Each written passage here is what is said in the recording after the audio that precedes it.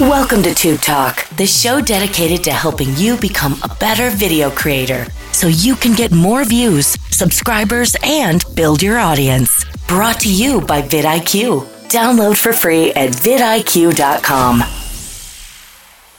Oh, yeah. Welcome back to another episode of Tube Talk presented by vidIQ. I am your host, Viper, the man about tech, executive producer of social media here at the IQ. And you know, sometimes your YouTube channel can lead to the most interesting opportunities for you as creators. So let's say you are a sport content creator, you're covering football, you're covering basketball, NBA, NFL, MLB, whatever the case may be, right? So let's say you're a sports creator and somehow you find yourself, because of your YouTube channel and your body of work, ending up working with the biggest sports network in the world, aka ESPN. Yeah, you go from making videos in your bedroom on YouTube to ended up working for the worldwide leader in sports, ESPN. If you think I'm talking fiction and fantasy, I'm going to let you listen to the rest of the podcast because that's exactly what has happened with this week's guest, Pat the Designer. He went from doing YouTube videos to now being a podcast host with ESPN. It is a fascinating story, so I'm going to shut up. Let's bring Pat in and let's roll to the podcast. Welcome back to Tube Talk presented by vidIQ. And this week's guest has had a very interesting journey in their creator career. He is a sports analyst, commentator, content creator. Let me introduce my man, Pat the Designer. What's up, sir? How you doing? What's happening, my guy? How you feeling, man? Appreciate you having me on. Man, I appreciate you being here, Pat. I know how busy you are. We will get to why you're uber busy in a few minutes or whatever. But again, thank you, man. I appreciate you. No, it's nothing, man. I love doing stuff like this, bro. This is what it's all about. This is the best part. Absolutely. So, first question I got to ask you, Pat, what brought you to YouTube? Oh, what brought me to YouTube? Nobody's ever asked me that before. That's very interesting. Ooh, okay. That's a new question. I'm not gonna lie. I didn't expect that to be the first question. What brought me to YouTube was the ability and opportunity to create something that you can literally document and see grow. Listen, you're talking about, if you go back through my content, years of ups and downs, ebbs and flows, and I wanted to be able to go have a platform where I could speak on, where it's not just, your audio quality improved, because sometimes, right, the listener's not going to be able to see that.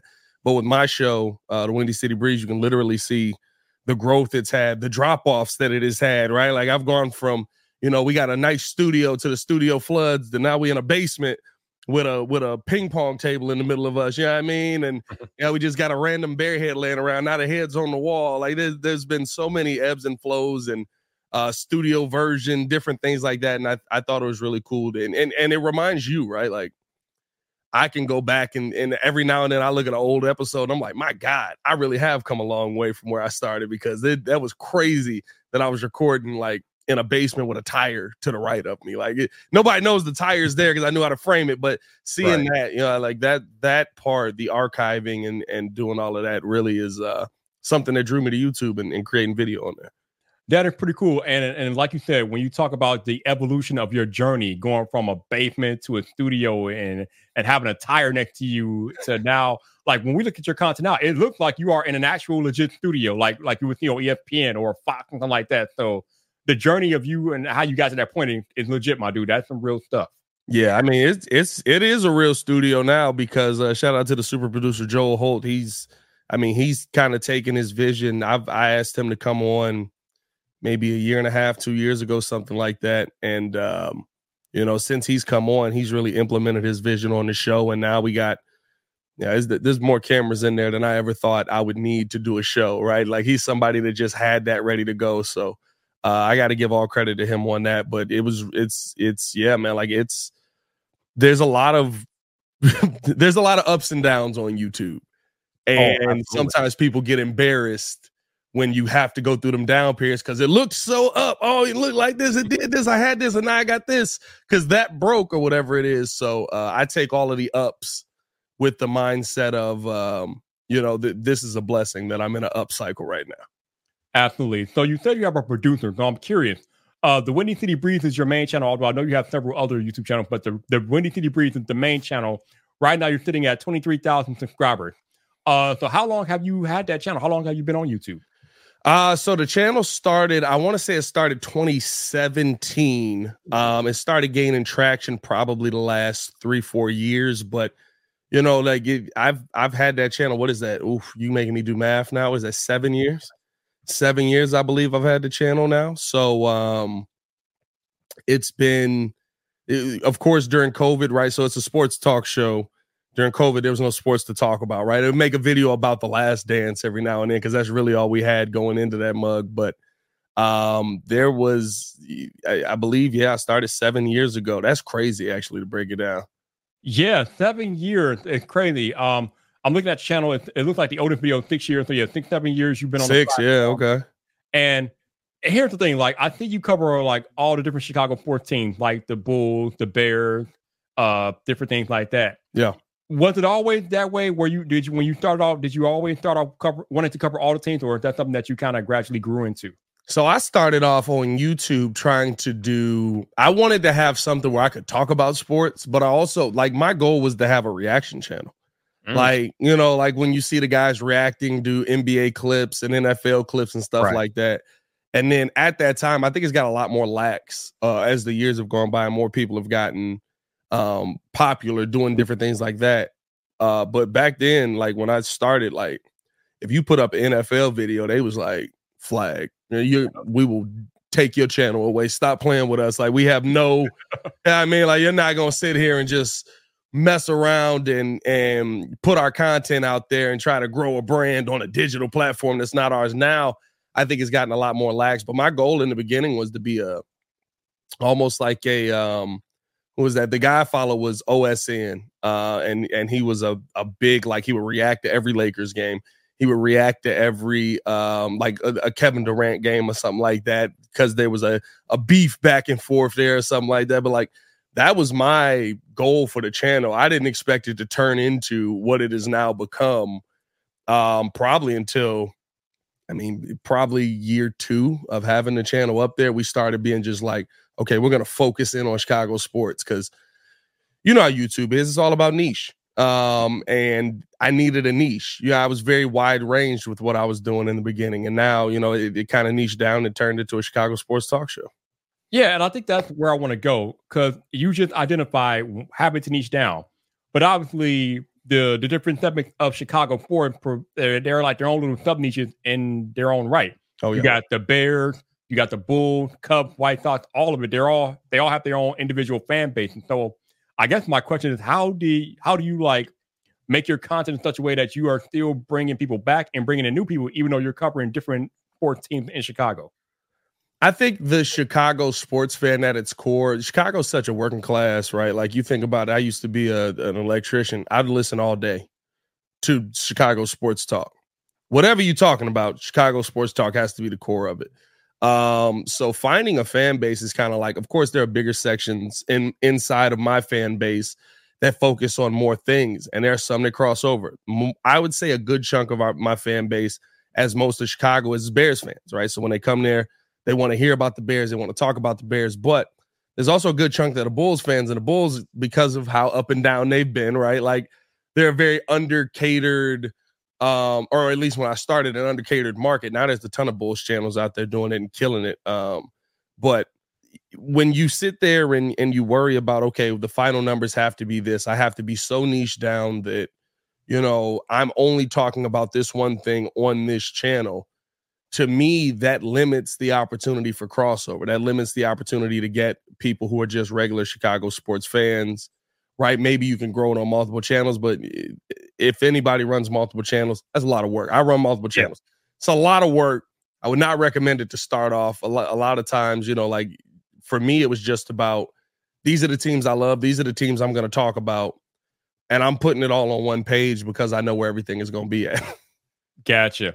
So when you talk about running multiple pages, like you said, you do, because I noticed recently that you started your separate Chicago Bear Breed channel. So what led to your starting that channel, even though you were talking Bears on the regular channel, but now you have a dedicated Bear channel? So why now the dedicated Bear channel? That hasn't gotten as much love from me as it needs. But the reason I'm starting those up and trying to get them, pushed and different things like that is because there are some people that only want that. But that, to me, I'm all about having a hub for all of the content. So the Windy City Breeze is always going to be the hub for all of the content. Now, if I can build on top of that and get more Bears fans who are just Bears fans who don't care about Bulls videos, aren't going to click on Bulls videos, aren't going to click on Sox videos, they're not going to click on Cubs videos, right? Give them their own place, cater to that audience a little bit more. Then I think that is something that, is going to be a very, very successful channel. And really, it also goes into the fact that we do a daily show every day, Monday through Friday, live. And on that daily show, we're going to talk about everything. We're going to talk about the Bulls. If the Sox have major news, if the Cubs have major news, those getting clipped out and all posted at the same time, right? Like that might not work on one channel. I drop 4 videos at once. Some videos not going to get the amount of love that another one would. But if I drop it over on the Bulls Breeze, the Bears Breeze, Sox Breeze, Cubs Breeze, those are coming soon. If I drop it out over on those, those are going to get the love from the fan base that they deserve. And now you're going to see those channels grow. And listen, at the end of the day, a new source of income. Yeah, I mean, like, you can't discount that, baby. Can't discount a new source of income coming in and really helping out with that as well. So let's talk about that. Let's talk about sources of income, because you mentioned earlier in the podcast that you do have a producer for the Windy City Breeze. Yeah. And I think you have other co-hosts on that channel from time to time. So how are you diversifying your revenue and different things for the Windy City Breeze? Well, I mean, listen, the guys that I have are amazing. And they understand that this is a building block. This is something that we're trying to grow towards. And so with that, right, we realize now that we're focusing our show on building out the look. So a lot of the funds from YouTube right now are just going towards that, building out what the show is becoming, getting people in there that can help us, people that can pitch for us, people that can, starting to build out a team. And I think that's the one part of YouTube that was very hard for me, because in the beginning, it was me, right? And there was a lot of times where, of course, P. Kid would come on videos. Ringo was always on videos, different things like that. But I realized that when I make the video, at the breaking news at 2:00 in the morning, I'm recording it, right? Okay, this news just dropped. You're about to run out of the house. Give me 10 minutes real quick to go record this. I can edit it on the go, right? I'm the one that was doing the editing and things like that. So for me, it became very difficult to branch out and build a team and let go of things and different stuff like that. And now that we have the team in place, right, now that we're starting to gain a little bit more revenue, we're realizing that, okay, there needs to be an investment in the show first, and then we'll be able to invest in ourselves, because as you grow, as you invest in your show, as you build things out, that's going to bring sponsors. That's going to bring more money on the YouTube side. It's going to bring more viewers, which does bring more revenue in, so there's a lot of, when you look at our studio, I would say a good majority of the YouTube check and different things like that right now is going towards just putting that back into the studio and growing, that side of it. So you mentioned YouTube revenue coming in, but I'm curious, with you having people that you probably have to pay, I'm guessing, are you getting like sponsorship from brands and different things like that? What are some other areas besides YouTube revenue that you are experiencing or having to make things work for your channel? So for me right now, right, like we're blessed that we're in a position where we can kind of self-fund it. But now we did just make the switch to try and get sponsorships. We've got somebody on a team that we pay that is dedicated to just going out and finding that, right? And when you get the sponsors, that YouTube money's great. The YouTube ad revenue and all of that is great. It's a great program to be a part of, because you know that you've got something coming in. But especially with a sports channel, at times it is very focused on the success or lack thereof of the teams that you have in the city to talk about. Being from Chicago, we don't have a ton of success here, right? Like, so we're trying to build towards success. We seeing more winning. I'm seeing the views go up when they're losing, and it depends on how they lose, right? A lot of times, right, if it's a horrible loss, like I think a couple weeks ago the Detroit loss, those videos are going to do great because people just want to vent. They just want to get it out. Like, I can't deal with it. But after a while, right, when you get to, like last year, you get to 10 weeks of losing, Bears fans are just like, we suck. It is what it is. I'm not checking that out. So, it all dictates based on kind of what you're doing in that. So you have to find other avenues. For me, that was going out, being able to find sponsorships and being able to find people that are willing to be sponsors on the daily show, on the live calls, different things like that. So, that just is a part of reaching out. A lot of times it's just putting your foot in the water. I look at, some of the sponsorship deals that we've had. We've had LinkedIn, we've had Bird Dog Whiskey, we've had Stolen, which is a whiskey company and like half clothing company as well, right? And a lot of times it was just Instagram DMs, Twitter DMs, reaching out, hey, I'm doing this, trying to make this happen, digging deep to find emails out there. I mean, LinkedIn's, different things like that. Bunch of different places where you just got to reach out to try and get somebody to at least talk to you. And if they talk to you, then you can get in contact with, if they're not the right person, who the right person is. And, to me, that is the way that you start to gain real revenue in this business. That's the way that you start to gain, real cash flow in this business, because the YouTube check is great. And if you're doing millions of views, it's a great check to have. And it's a great baseline to have and all of that. But right now, when your channel's doing a couple 100,000 views a month, that check may not be the same. And so you want to try and make sure that you have something to always fall back on. Most definitely. This episode of Tube Talk is brought to you by vidIQ's Competitors tool. Checking in on what your competition is doing can be a great way to keep up with trends in your area of expertise. If you have vidIQ installed, you can find this tool on the left-hand sidebar within the YouTube studio, and from there you can begin adding channels as your competitors. I like to select a range of channels, from the ones that I find to be the leading voices in my niche, all the way down to channels that get similar views to my own.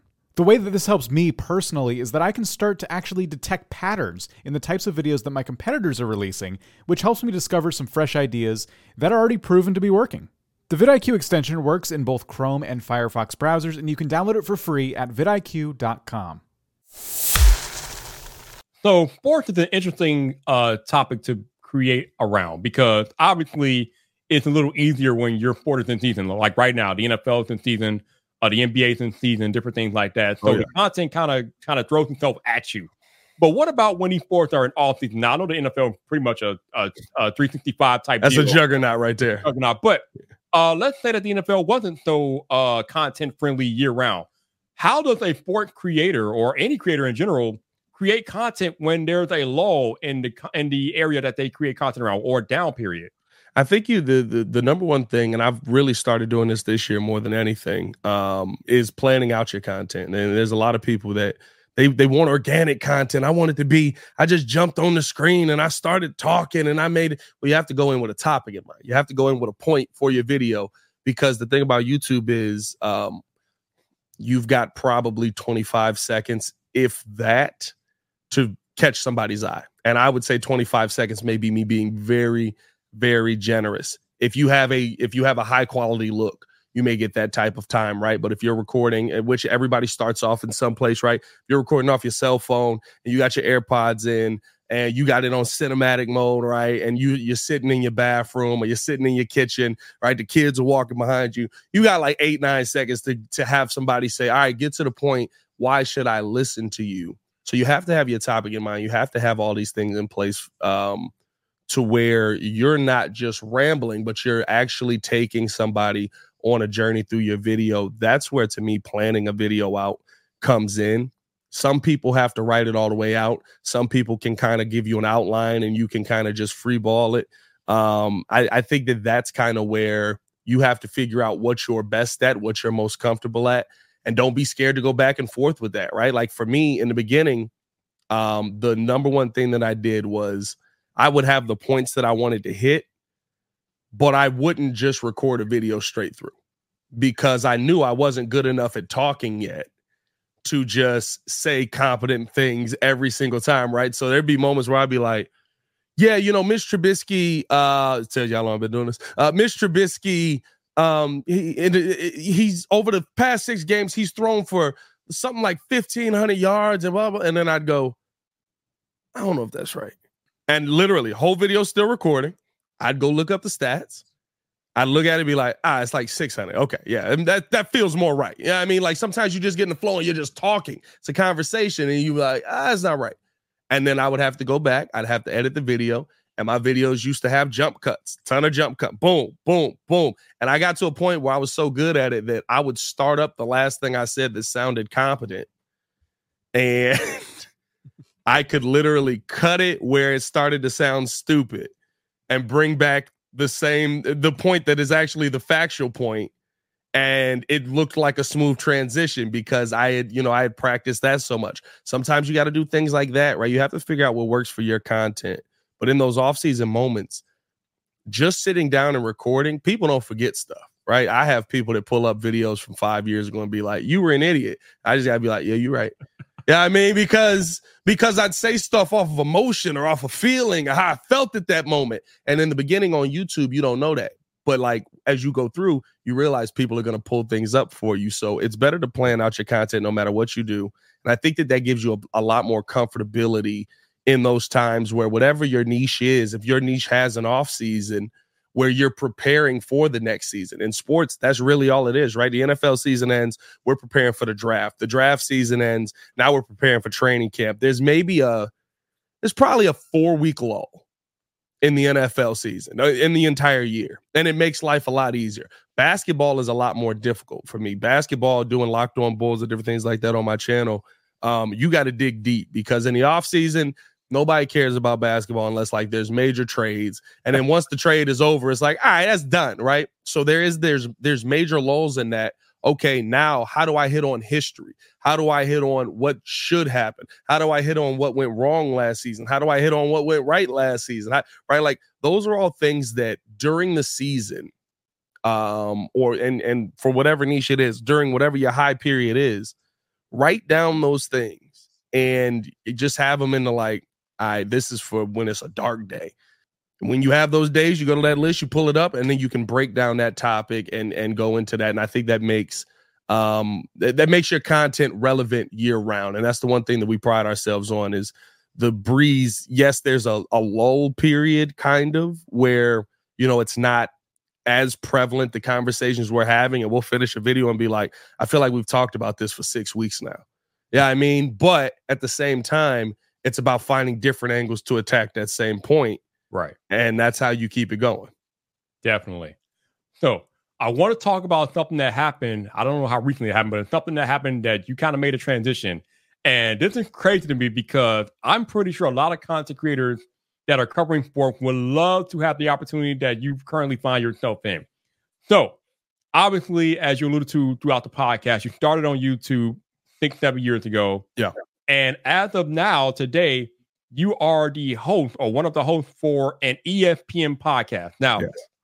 That is wild to me. You started off talking about sports on YouTube, but somehow found your way to ESPN.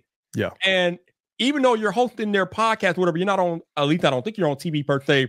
Usually that leads ultimately to you being on TV at some point in the future. So I'm curious to hear about this journey of how you went from YouTube creator to ESPN podcast host, because that's wild to me.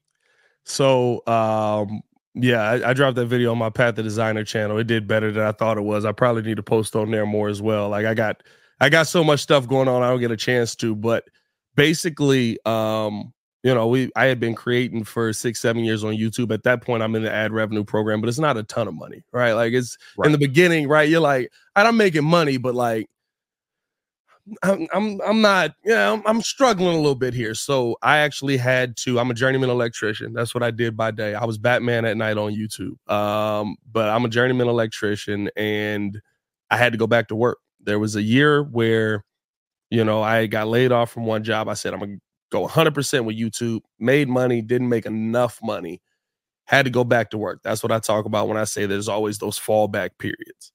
And every entrepreneur creator is going to go through those. I went back to work for an electrical company. I was making a lot of money. I was like, it was more than I thought I should. When you look at your check, you like, I can't believe that they doing this right now. Like, what are y'all doing, guys? What's happening? Like, it was one of those things where I was a journeyman, and I went in and I started getting the journeyman privileges. So I asked him, I was like, what do you need me to do? And it was like, make sure he punched that hole in the right place. I was like, you paying me a lot of money to watch this dude punch a hole all day. So I end up doing what I do, listening to podcasts all day, waiting for this apprentice to punch the holes in the right place. And we keep moving through the day, blah, blah, blah. So I'm very big into audiobooks. So I finally decided to listen in on Stephen A. Smith's audiobook.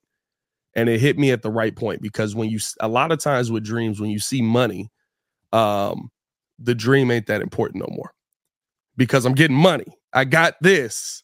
I don't need this, but this is the thing that you love. And I was getting enough of this where I was like, I think I might be done with YouTube, and I'm okay with that. I'm at peace with that. I'm ready to move off of the platform. And the breeze will do what it does. It may be over. I gave it a go. Good run, good show. I can tell my grandkids about it. And as I was listening to Stephen A. Smith's book, he was talking about all the people that he let down by basically he messed his knee up in college. He left college because he was so depressed that he couldn't play basketball anymore. But everybody else had these high expectations for him. He talked about a teacher that he was working with, and he basically said, you gave up, you turned your back on all these people that had confidence in you. And that like triggered something in my mind to go, all right, I'm gonna give this one last shot. I'm gonna try my best. And it's not that I'm giving them. It's not that I wasn't being successful either. It's just that, it was one of those things where, what's the next level for me? I feel like I've attained this level. Can I get to that level? And I just went on LinkedIn, and it was, when I tell you, sometimes it's just by chance. I'm a big believer in God. So, I believe that God gives you things when you're ready for them, not when you want them to happen. And I just hit up the head of content, Danny Zetterman, over at ESPN 1000, told him my story. I literally wanted to help them with social media. I think very construction-like. So in construction, right, you get your foot in the door, you prove that you work hard, they give you more, you prove that you can handle that responsibility, boom, boom, boom. So I was like, I'll just work my way up. And I mean, within 4 hours, he responded to me and basically was like, listen, I don't know what made me check LinkedIn this day. I almost never go on there, but I saw your message and I'm very interested in talking with you. I think in the message I said, let's have a virtual cup of coffee, link on Zoom, different things like that, have a cup of coffee, talk.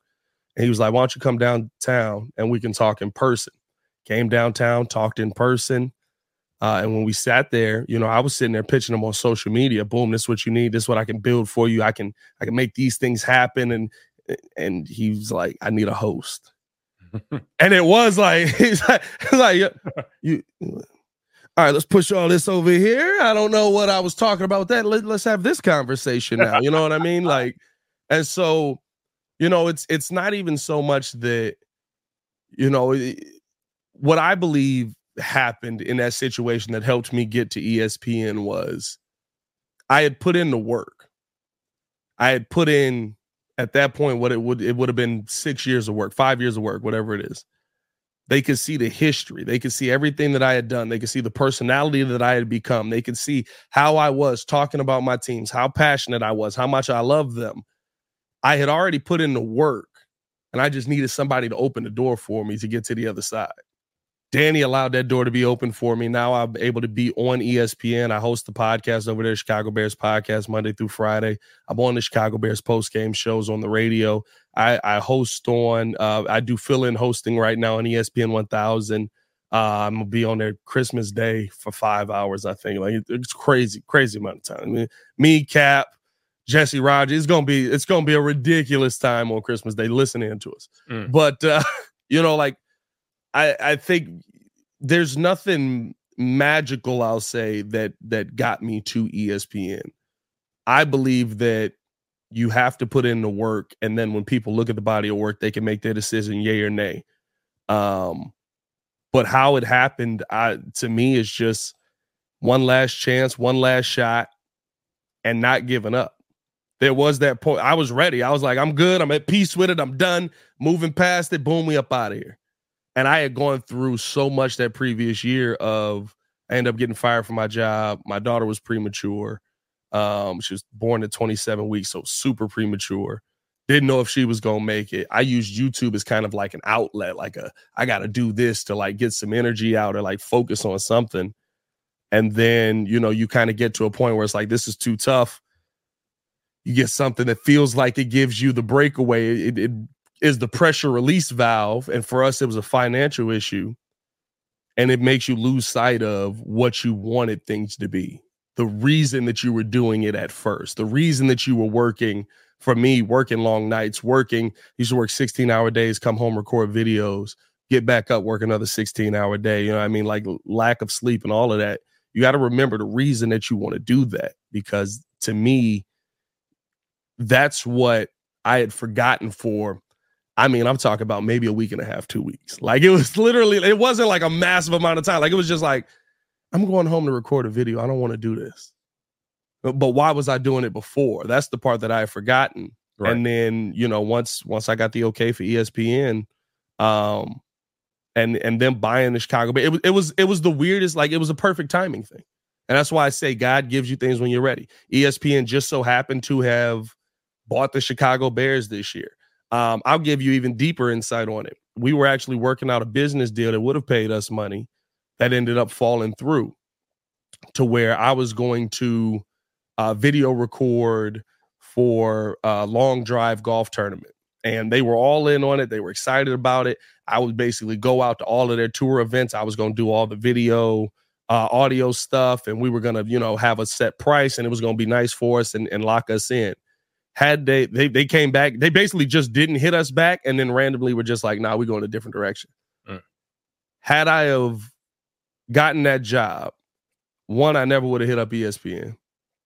And two, the day that I met with Danny, I would have been in Arizona recording and working.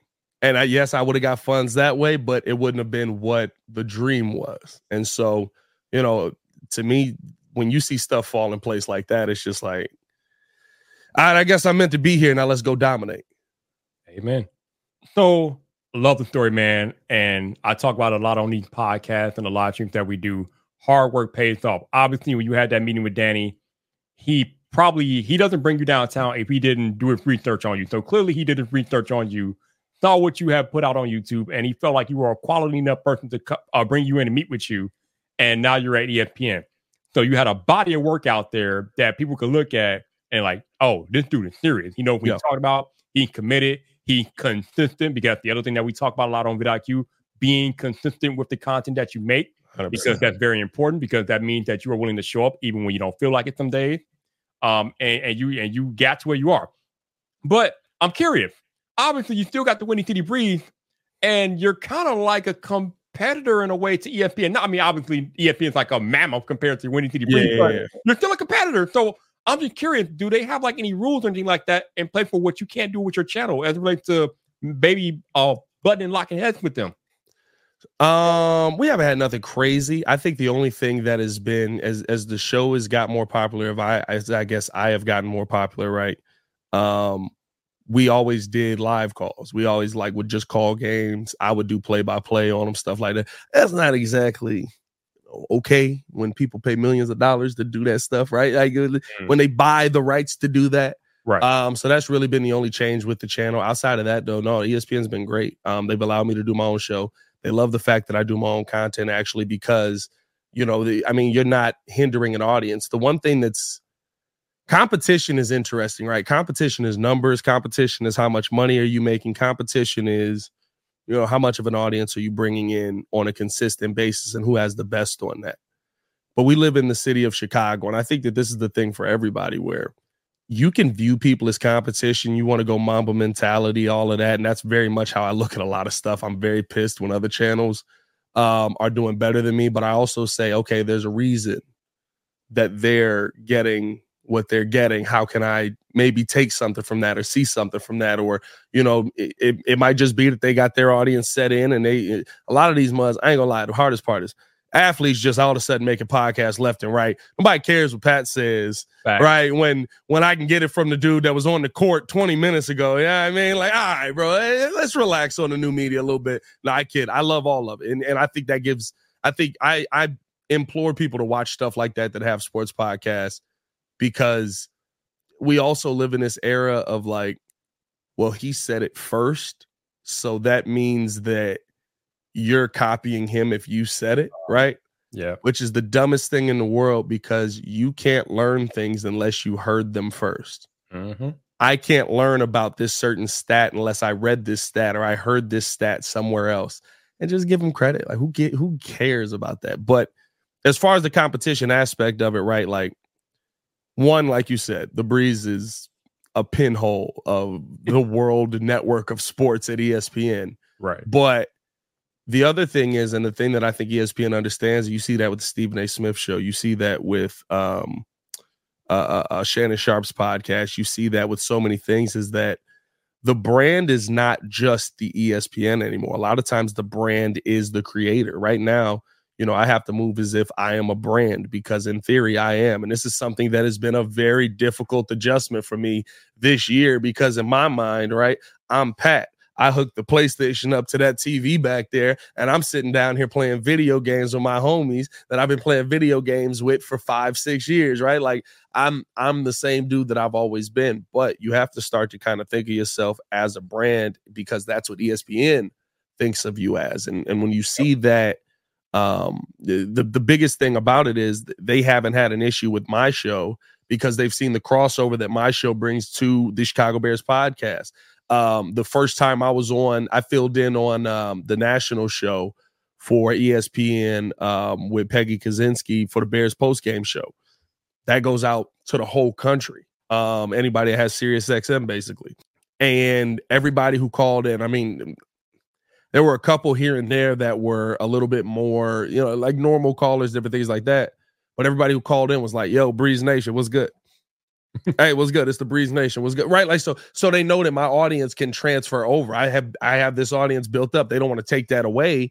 They want to add to that. Now I have an audience of people who have no idea that I do anything with the Breeze, and they just think I'm on ESPN. They're like, where the heck did this guy come from? You know what I mean? Like, that's a real thing. Like, I have people that only know me from the Locked On Podcast Network. They don't know I do anything with the Breeze or ESPN. They had a guy walk up to me and was like, dude, like, I saw your face on 4 different channels, man. You're everywhere. And I was like, yeah, I do, 4 different shows. He was like, bro, you have more shows? I was like, which show do you know me from? Because I've only seen you on ESPN. How many shows do you have? You know what I mean? So, like, there is a lot of that that takes place. And so I don't think ESPN views it as a competition. I think that they view it as our guy's brand is everywhere. And that brand in turn works back to ESPN. Now, I got to ask, I've been wondering this since I saw you work with ESPN and different things like that. Obviously, you have access to ESPN employees like Courtney Cronin. You get to interface with Lance Briggs, who's the former Chicago Bear, different things like that. My question is, are you allowed to have them on the Breeze? That's what I'm curious about. I don't think that they would have an issue with that. We haven't done it because fitting in our schedules around the Chicago Bears podcast and the Chicago Bears in general, right, is a lot. Yeah, like every day there's something. Like every day there's something up at Hallis Hall. Oh God, yes. There's something up at, you know what I mean? Like, and it's not always bad, but it's just like every day you're putting in some level of work. Like, I work with Jason McKee. The work that he put in this season is amazing. And I don't know if everybody knows it, right? Like, he's our sideline reporter. He's on the Chicago Bears podcast. He's been on the radio. And on top of that, he's the head coach at Carmel football, who was a game away from going to state. So this guy's doing offensive game plans, defensive game plans. He's watching the All-22 for his own school. He's watching the All-22 for the Chicago Bears. He's on the sidelines. He's prepping for games. He's an animal. He's one of the hardest working people that I've seen work over there. And so I don't think that there's an issue with bringing them on the Breeze. I think that it hasn't happened because we're literally all running around every day. Like, Courtney Cronin's another one, right? She's on She was on First Take for a couple of weeks, honestly. Yep. She's on ESPN radio. She's on Around the Horn. We are this is the most, and the part I love about it is, as a content creator, you don't know that like these guys are working just as hard as you do. Like I swear people think Stephen A. Smith walks in a building and like people hand him papers and then he just sits down and starts screaming. Like there's a lot of preparation that you have to do shows like this. And if you care about it, right? There are some people that can sit down and just go, this is my opinion. This is how I feel about it. Blah, blah, blah. But for me, for, you know, what I've seen J-Mac do, what I've seen Courtney do, right? Like there's a lot of work that goes into it. After I watch the Bears game, I literally go straight to rewatching the Bears game and trying to find different, which sucks, right? When you have a 16-13 game versus the Carolina Panthers and both of your teams are god awful at that point in the season. But just like watching the breakdown, watching the film afterwards, right? Like those things all go into you sounding competent in these moments. And Chicago don't play. If you sound like an idiot, they're going to tell you you're an idiot. Now, there are moments where they're going to tell you you're an idiot anyway, no matter what. Right. But if you literally come out there and you're like, well, you know, Justin Fields is one of the worst quarterbacks in the NFL. That's just how I feel. Oh, you're going to get eviscerated. You better have some numbers. You better have some statistics to back it up. And guess what? He's such a polarizing figure. You got to be on both sides of the fence. You got to know the stats for the negative and the stats for the positive. Yep. So like there's a lot that goes into breaking it down. And I think that's more so the reason that we haven't seen that crossover. I don't think that there's an issue with having guys on my show. Okay. Another question I have about this, and this is something I've noticed since I've been a creator for 6 years now. Sometimes, I'm not going to say all of them, but sometimes the regular non-creator journalists have issues working with content creators or acknowledging content creators exist. And sometimes it goes the other way. Content creators don't like journalists or whatever, for whatever reason. I'm curious to get to know how the ESPN people responded to you when you became the host of the podcast. How did the Courtney Cronin, the Lance Briggs, and everybody respond to Pat the Designer? Like, because again, you're not from that world. You're a content creator, but they brought you in. Yeah. So I'm curious, how did they respond to you?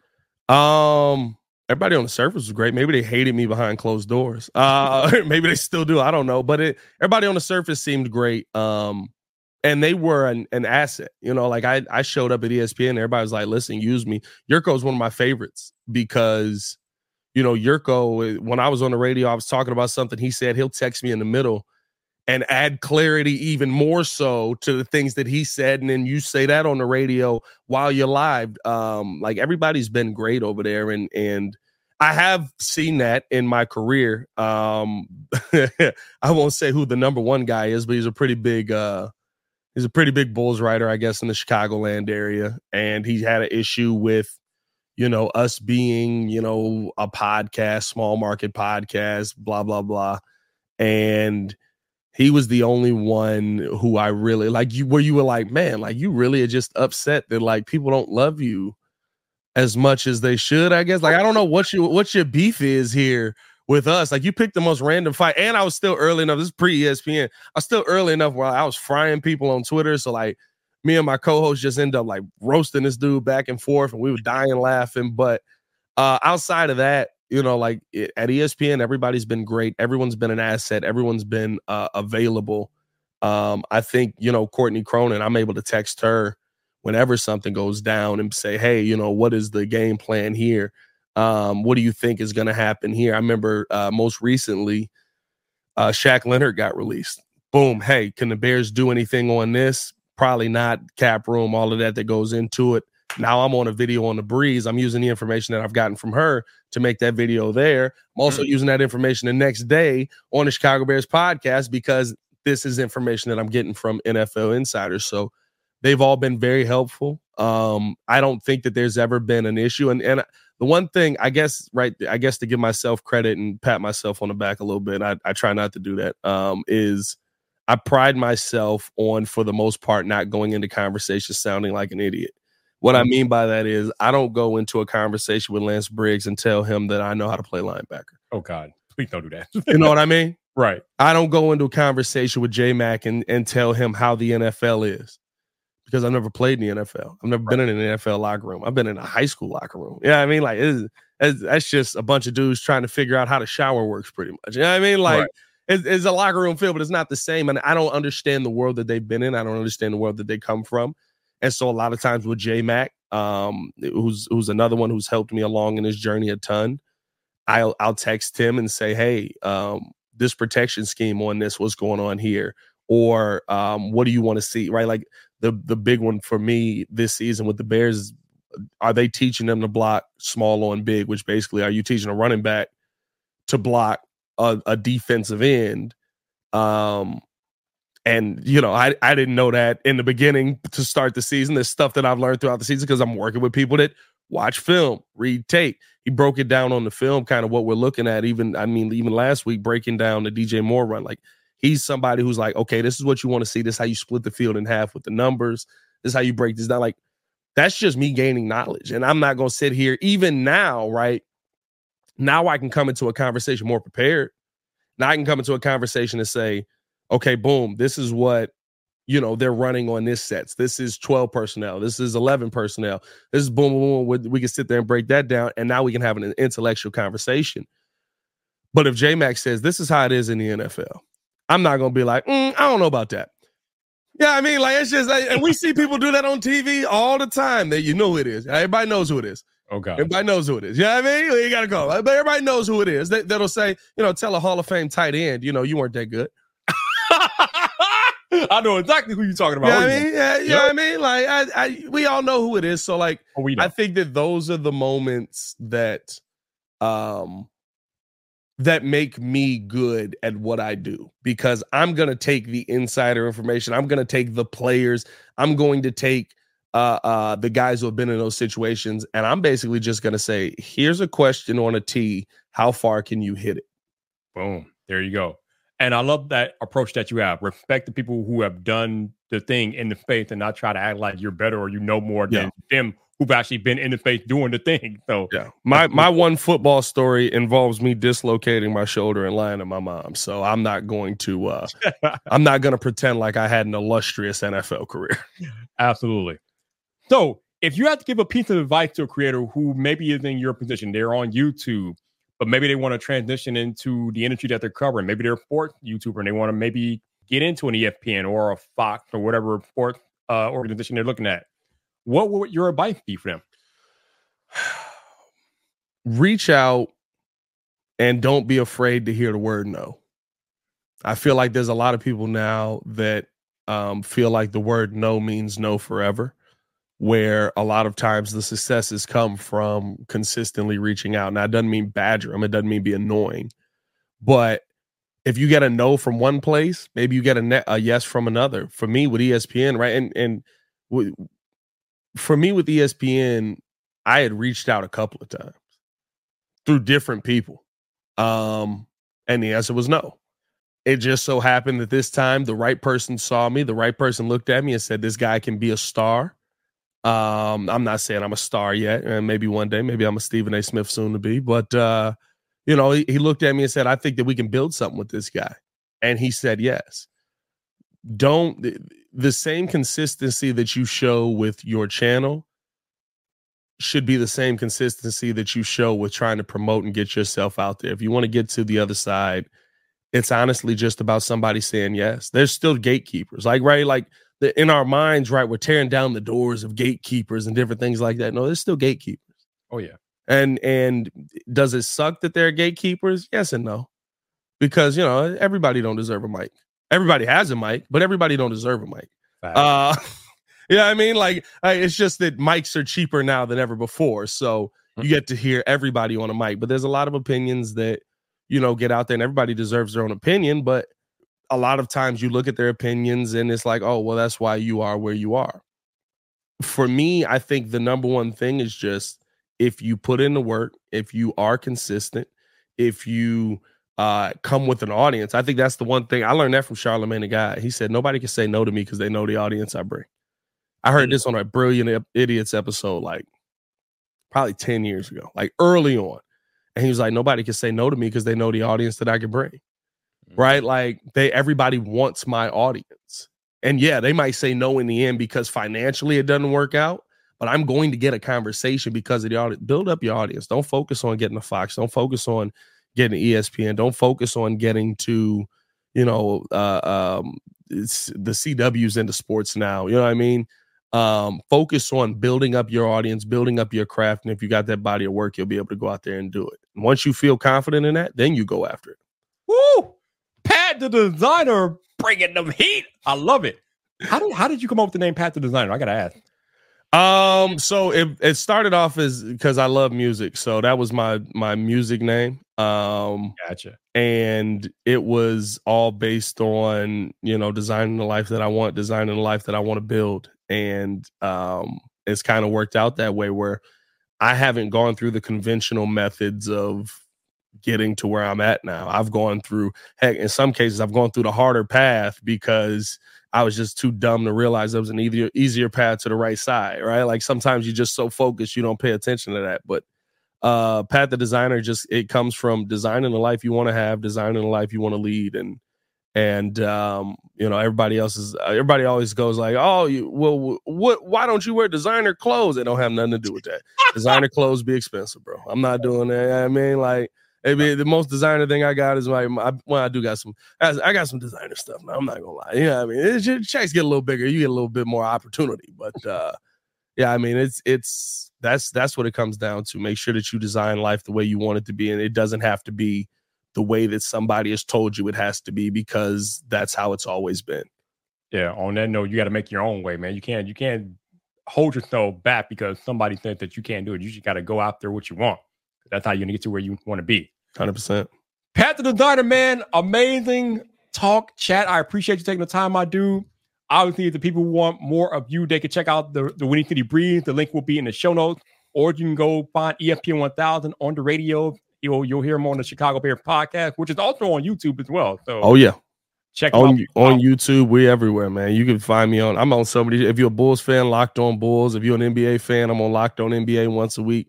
I work a lot. Yeah, I mean, I took the construction mindset. I work a lot. The man works. He's a hardworking man. Absolutely, man. Appreciate you making the time, my dude. Anytime. And if you guys want another episode of Tube Talk, your boy Viper will be back next week with another episode of Tube Talk presented by vidIQ. Yeah. We hope you enjoyed this episode of Tube Talk, brought to you by vidIQ. Head over to vidIQ.com/Tube Talk for today's show notes and previous episodes. Enjoy the rest of your video making day.